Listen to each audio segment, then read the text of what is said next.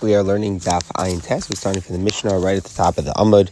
We continue to discuss the din of how a get is given to a woman's hand, and if not to her hand, then an extension of her hand like her chatzar. So the Mishnah says, imagine a scenario where the wife was standing on the top of a roof, and evidently the roof belonged to her. We'll see about that in the Gemara a little bit. But assuming that the roof is hers, so the husband threw the get up to her. The husband was down below in the courtyard, and he threw the get up to the rooftop where the wife was. Once it reaches the airspace of the roof, she becomes divorced. So even in the unlikely scenario where the get was lost before it landed on the roof, she is still divorced as long as it landed within the airspace. The Gemara will explain how that is. Imagine the case is the inverse. He's standing on his roof on the top, but she's in the courtyard below, and evidently the courtyard is hers. He throws the get to her. As soon as it leaves the domain of the roof, even if it then became erased or burned before it lands in the courtyard, she is still divorced. So the basic premise of the Mishnah is that the airspace alone is enough to affect the divorce, even though it's not actually landing in the domain itself. So the Gemara wonders how this can be. It should not be considered a guarded place. In other words, even if we say that airspace could be part of the domain, but if it's not guarded from the wind, it can come at any time and blow the get away, so then it's not considered to be clearly in this domain. Even if we do consider generally avir to be part of the rishos, but in a scenario where it's in the outdoors and there's wind which can come along at any point and blow away, so then the Gemara assumes that such a thing is not guarded and it cannot be considered to be in that domain. So we're dealing with a roof that has a fence around it, which actually stops it from being blown away. So when it's saying it gets to the airspace of the roof, it means really that the get has dropped below the top of the fence, and at this point where the get is, yes, it's not on the ground, but it is protected from the wind. Says the Gemara, second approach, in the Mishnah we're dealing with a case where the get came to within 3 tvachim of the surface of the roof, and therefore even if it never landed, whatever is within 3 tvachim of the roof is treated like the roof itself. The Rishonim explain this is based upon Lavid, that whenever you have a surface, an extension of the surface is to 3 tvachim. So as long as it's within 3 tvachim of the roof, it's viewed as if it came, made a complete hanacha, it came to rest on the roof, and therefore it means as long as it's within the 3 tvachim. Says the Gemara, second approach, hu milamala, if he was on the second case in the Mishnah where he was on top and she was in the courtyard below.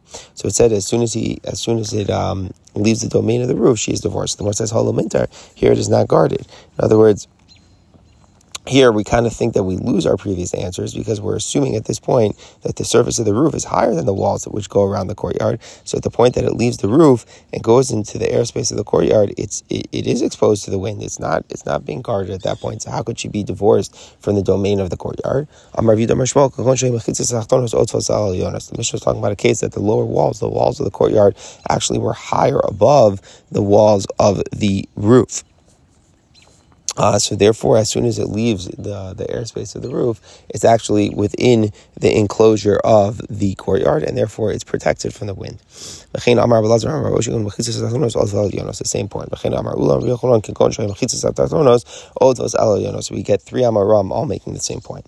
Says the Gemara, another point. Who does our Mishnah follow? It sounds like we're going like Rebbe. Something which is contained within the airspace of a rishos is considered as if it made a hanacha in that rishos. So here we're drawing from an interesting source. We're drawing from Hilchos Shabbos here. So in Hilchos Shabbos, in order to be chayav, it's not just enough that something moves from one domain to another, from Rishos Echad to Rishos Rabim, or the inverse. It has to come to rest. There has to be an akira from one Rishos and a hanacha where it comes to rest in the second Rishos. So the Chachamim say hanacha means not that it whizzes by, not that it goes through, but that it actually comes to rest in that Rishos. So for example, let's say I had someone through from Rishos Echad to another Rishos Echad, but it went through Rishos Rabim. So it went through, you picked up a Rishos Echad, you threw it through the Rishos Echad, went through Rishos Rabim, and then eventually went and landed in another Rishos Echad. So the Rabbanan say you're pater because you didn't transfer from Rishos Echad to Rishos Rabim because it didn't come to rest there.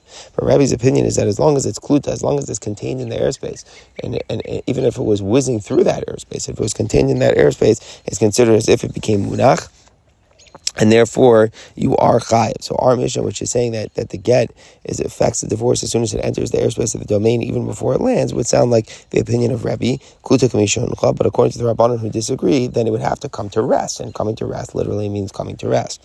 So the Gemara says, no, it's not a good comparison. Our mission could follow the Rabbanon. The whole Shaila is all by Shabbos. By Shabbos, there's a din of Hanacha. It's not Munach if it's whizzing through, the Rabbanon hold. Aval Hacha, in the case of the divorce, Mishum Turehu. The whole issue is about protection and being guarded. Welcome mintar is considered guarded as long as it's within the walls of the property. So here, it's not a din of hanacha by acquisition. It's all about being in the rishos. Being in the rishos means being guarded by the rishos. And as long as the walls are guarding it from the wind, picking it up and making it fly away, so then everyone will agree that she is divorced. Says the Gemara. Now we get to the same discussion that other Amoram had. As we mentioned, Rabbi Yochanan explained that the case where the wife was below was and the Mishnah was saying that she's divorced as soon as it leaves the airspace of the roof. The same point is that the lower walls extended above the upper walls. Who is our Mishnah following? We could be going like the Rabbanon led the Rebbe in Shabbos. The whole dispute was only regarding Shabbos. It was considered munach or not. By divorce, the key factor is it guarded? In fact, it is guarded as soon as it enters the airspace that is contained by the walls of the property. So that same identical discussion with the Amoram in Eretz Yisrael.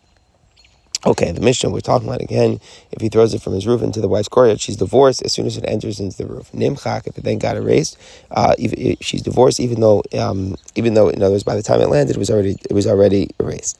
Says that that's only true if it got erased after the get started going down. If it got erased while it was still in an upward path, she's not divorced. My time, what's the reason? It was not in the process of landing. So what's going on over here? There was a fence around the roof, and the husband who's on the roof had to throw it in upward motion to get over the roof's fence. So if it got erased while it was still in the upwards motion going up, she's not divorced, even if it was still already within the confines of the courtyard's wall. Because again, the courtyard walls sticks up way above. They go way above everything, way above the roof's walls, and even above some airspace on top of the roof's walls. But as long as the point that the Gemara is making, as long as the trajectory of the get was in an upward motion at this time, when it got erased, it's no good. It had to be in a downward, it had to have been falling already. So it's not just enough that the husband throws it and it's above the walls of the roof. You need more. You need for it to start falling. And the reason the Gemara gives is because it has to be in the process of landing. It has to be, in order for it to be considered given to the wife, it has to be within the process of landing, meaning falling into her domain, and as we said, surrounded by the walls. Nisraf. We spoke about a case as well where she could be divorced even if it was burned before it landed. There's only a case where it entered into the airspace before the fire broke out. If let's say the fire was there and then the get started falling into rishos, then she would not be divorced. My time, what's the reason? Right? Why aren't we saying that the airspace can affect the divorce? My time, because from the very outset it was just destined to be burned. So we're saying that this din airspace could acquire is only where the property itself is able to do it. But if the object isn't fit to land on the ground because there's a fire all over the surface of the ground, so it's not destined, it's not possible for it for the chutzner itself to make the kinyan, so then the avir will not. So basically we're saying that avir could be kona, but in a limited sense. It can only be kona when the bottom part could, and when it's in the process of falling towards the bottom. And in addition, it has to be in a state of being guarded by the rishos, where it has walls that protect it from flying away. Says the Gemara, Gitin. Different rishus are considered separate for divorce.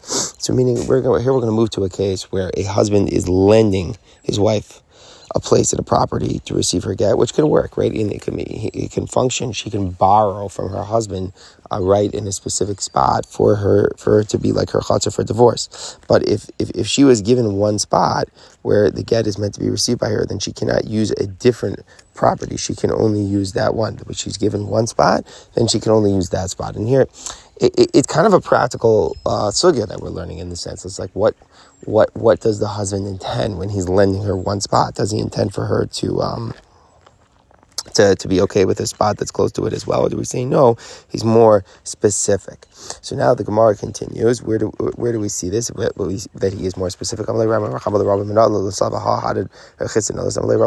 We see from our Mishnah. The Mishnah spoke about two cases.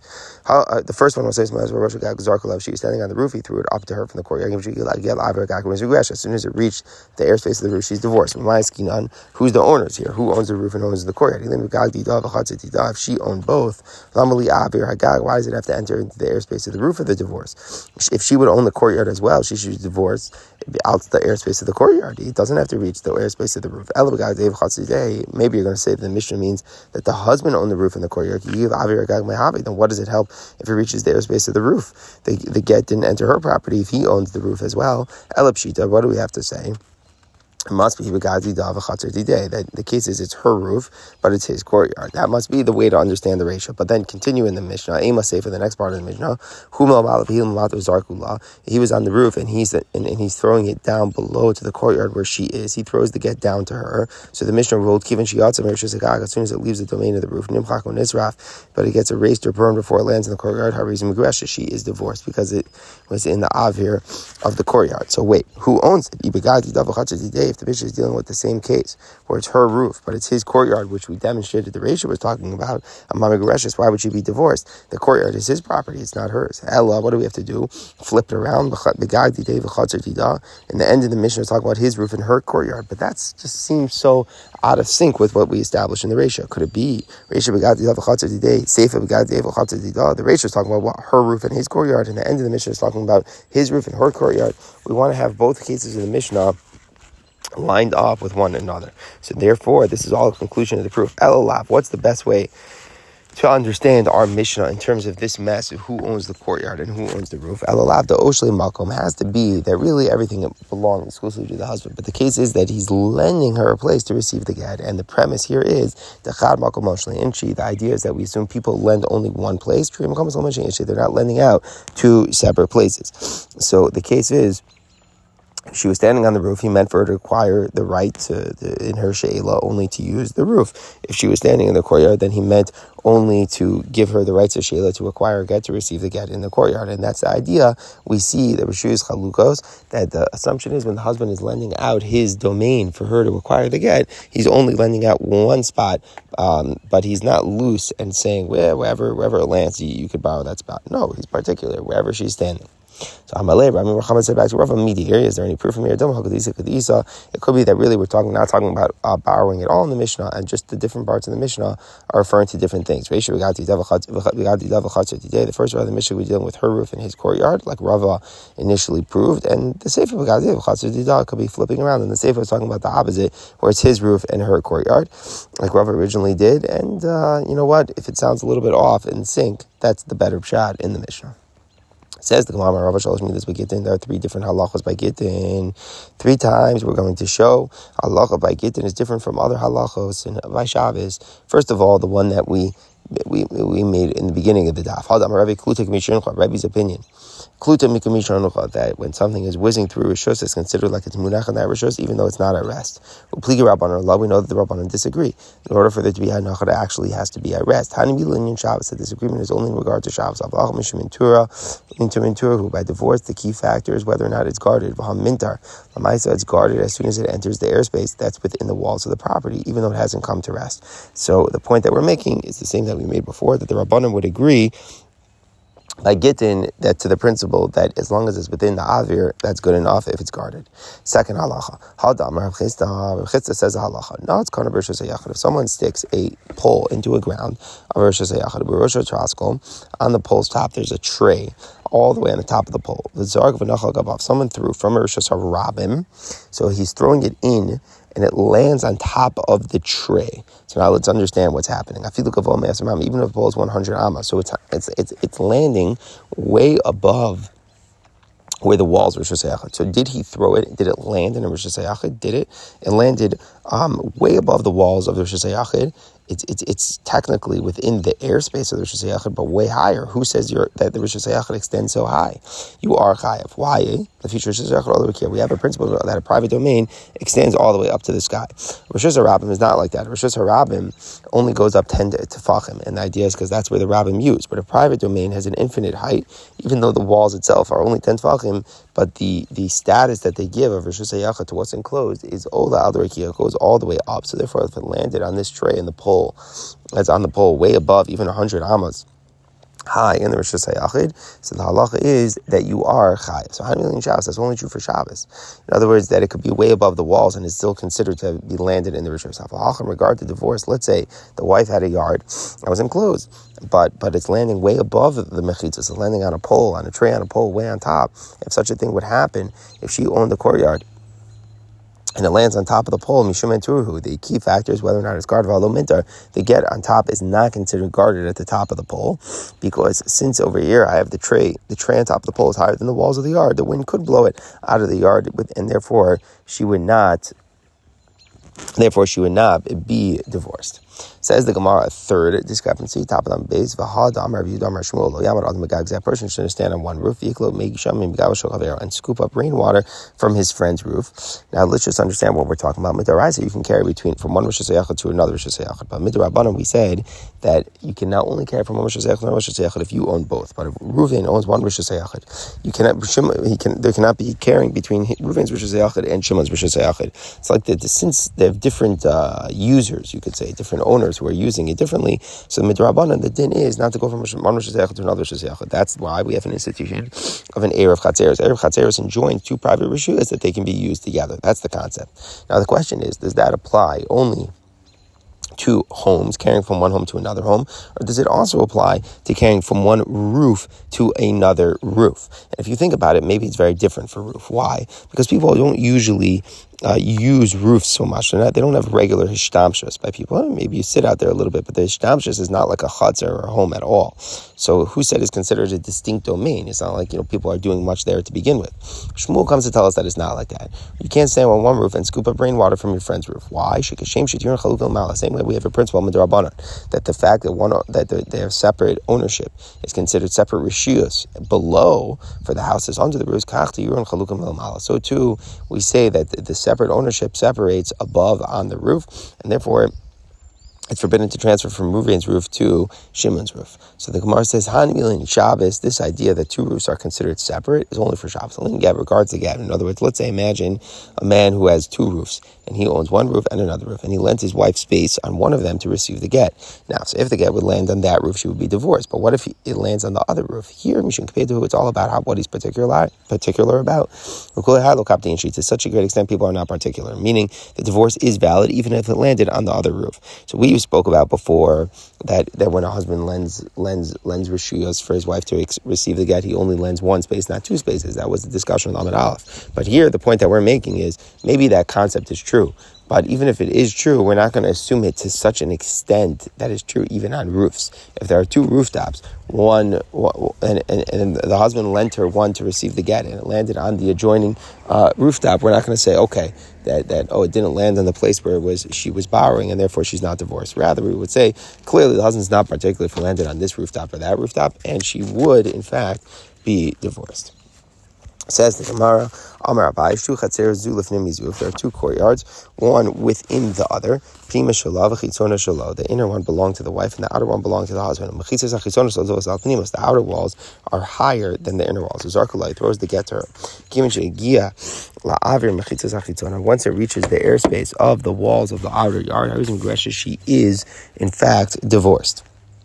So what do we mean? It reaches the avir of the Mechitzas HaChitzonos, meaning it's reaching at a height, it's reaching the airspace, it starts falling, but it's at a point that it's above the inner walls, but it's still within the height of the outer walls. So she's divorced, so that's a big chiddush, because she only owns the inner one, and it's not yet within the walls of the inner one. So why is she divorced? My time, and what is the reason? Yes, the get is protected, but the protection is really coming from the outer walls at this point. The answer is,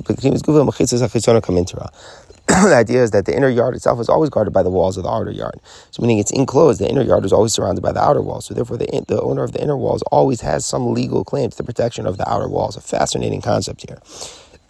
So therefore we're saying that as long as the outer walls are blocking it from the wind picking it up, even though it's technically above the height of the walls of the inner one, she is still divorced. It says it's not like this by two boxes. Imagine two kupas of a let's say there are two boxes, one inside the other. The inner box belongs to her, and the outer box belongs to him. He throws the get to her. Even if he gets into the airspace of the inner box, within the confines of the inner box's walls, she's not divorced. My time is alonach. It did not land in it. So what's the point that we're making? Is that walls of a box cannot be kona until it actually lands. The reason is because the point of a kli is to hold what's put inside, not to guard it. So therefore, when you're talking about something landing, something being contained inside of a kli, it's different than a rishos. When we had rishos, we're mentioning the idea that as soon as it's in the airspace, it can be considered munach, is considered guarded like it's in the rishos. But we're saying for a kli, it is not that way. That's not the function. The function is to hold, and therefore something is not considered in it until it's actually at rest. Says the Gemara, and if it would be at rest, then she would be divorced. Even if it would land, what would happen? That's like the case we spoke about in yesterday's daf. It's a utensil of the buyer and the property of the seller, because even the inner box is hers. But what's happening? It's surrounded by the greater confines of the seller's kli, of the husband's box, and therefore she should not be divorced. Says the Gemara, we're dealing with an outer box that doesn't have a bottom. In other words, the inner box is actually resting on the floor. It's only that the walls of the outer box surround the inner box, but there's actually no bottom to the outer box. So therefore, it's not considered that her kli is within the seller's greater domain. We don't look at it that way. And therefore, as long as it comes to rest in the inner one, she would be divorced. The point that we're making is that it actually has to come to rest in the inner box. Okay, continues the Mishnah. Beishame Omer Poter Adam Ishto Beget Yashon. A person can divorce his wife with an old get. We will define, the Mishnah will explain what an old get is. Beishame has no issue using an old get for divorce. Beisil says you cannot use an old get. Beizeu Get Yashon. What is considered an old get? Koshin Isachin Ima Me'achash Hakasula. If the husband made a Maisi Yichud, he secluded himself with his wife after the time he wrote the get, but before he delivered it. So he wrote the get, and then subsequently he was alone with his wife, and obviously Beisil is concerned that their seclusion led to them being intimate with one another. And now Beisil is saying that once they possibly had relations after the time the get was written, then it is forbidden to use that get now in the future to effect a divorce. What's the issue? But Micah Mifli says the Gemara, what's the point of contention here? We're not concerned that people are going to say that the divorce preceded a child being born. That is the concern for Beisil. Beisil is concerned that if the husband had relations for his wife and she gets pregnant from that seclusion, and he doesn't give the get for a considerable amount of time, then people will see that the date on the get is long before the child was born. And they're going to say, hey, wait a second, what happened here? It must be he divorced her, and then they had relations, and the child was born out of wedlock. And they will say bad things about the child. Not that the child is a mamzer, but that it was born out of wedlock. So therefore, Beisil makes Xera that once you write a get, then if you have relations, you're going to need a new get to effect the divorce. So Beisil is going to go so far that even once the get was written, they can't even be alone together once the get was written, because we're concerned they might have relations, and it will lead to bad things, people saying bad things about the kids. So Beishamai is not concerned for that. Beisil holds Amrina Xer Shem Yirmako, that we are concerned for that Xer.